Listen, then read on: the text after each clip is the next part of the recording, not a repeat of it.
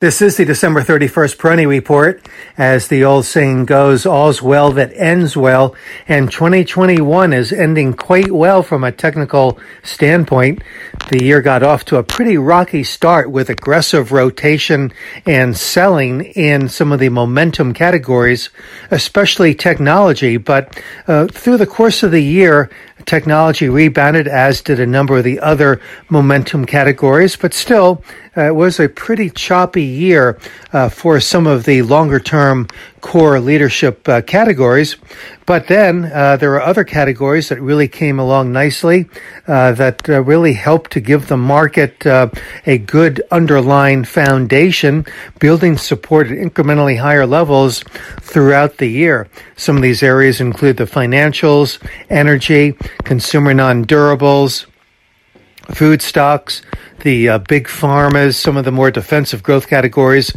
In other words, really came along nicely. Value had a very significant role in this year's market, but growth also fared well. So there really weren't any substantial changes, no great technical sea changes with respect to the leadership or the tone or tenor of the market. Those things, I think, if anything, the longer-term trend was reinforced by the action that we saw this year.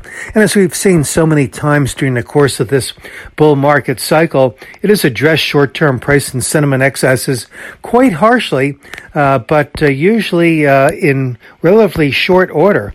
And once again, following that post-Thanksgiving sell-off, the Dow and the S&P 500 both set new record highs within a month of the dips that we saw after Thanksgiving. So again, that resiliency, I think, is really quite impressive, especially in view of the fact that there is the likelihood that interest rates are going to begin to edge higher over the next couple of years.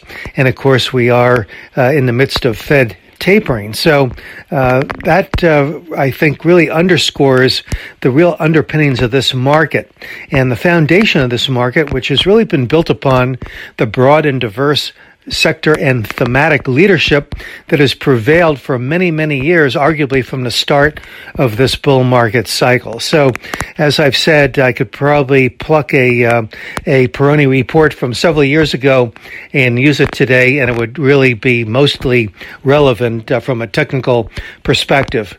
This was a year when the small and mid-cap stocks underperform, not by a huge amount, but by certainly a significant degree. And I think that this presents opportunity and could usher in a very good year for the small and mid caps in 2022. So we see the lagging in that category, at least from a historical standpoint, as a nice opportunity. This is Gene Peroni wishing all of you a very happy new year, a very safe new year, and a wonderful and blessed 2022. All expressions and views presented on this podcast are the opinion of the commentator and may be subject to change. AAM makes no recommendation as to the suitability of any investment and may make a market or have financial interest in any security or sector discussed. Past performance is no guarantee of future results. Investors should consult a financial professional before making any investment decision.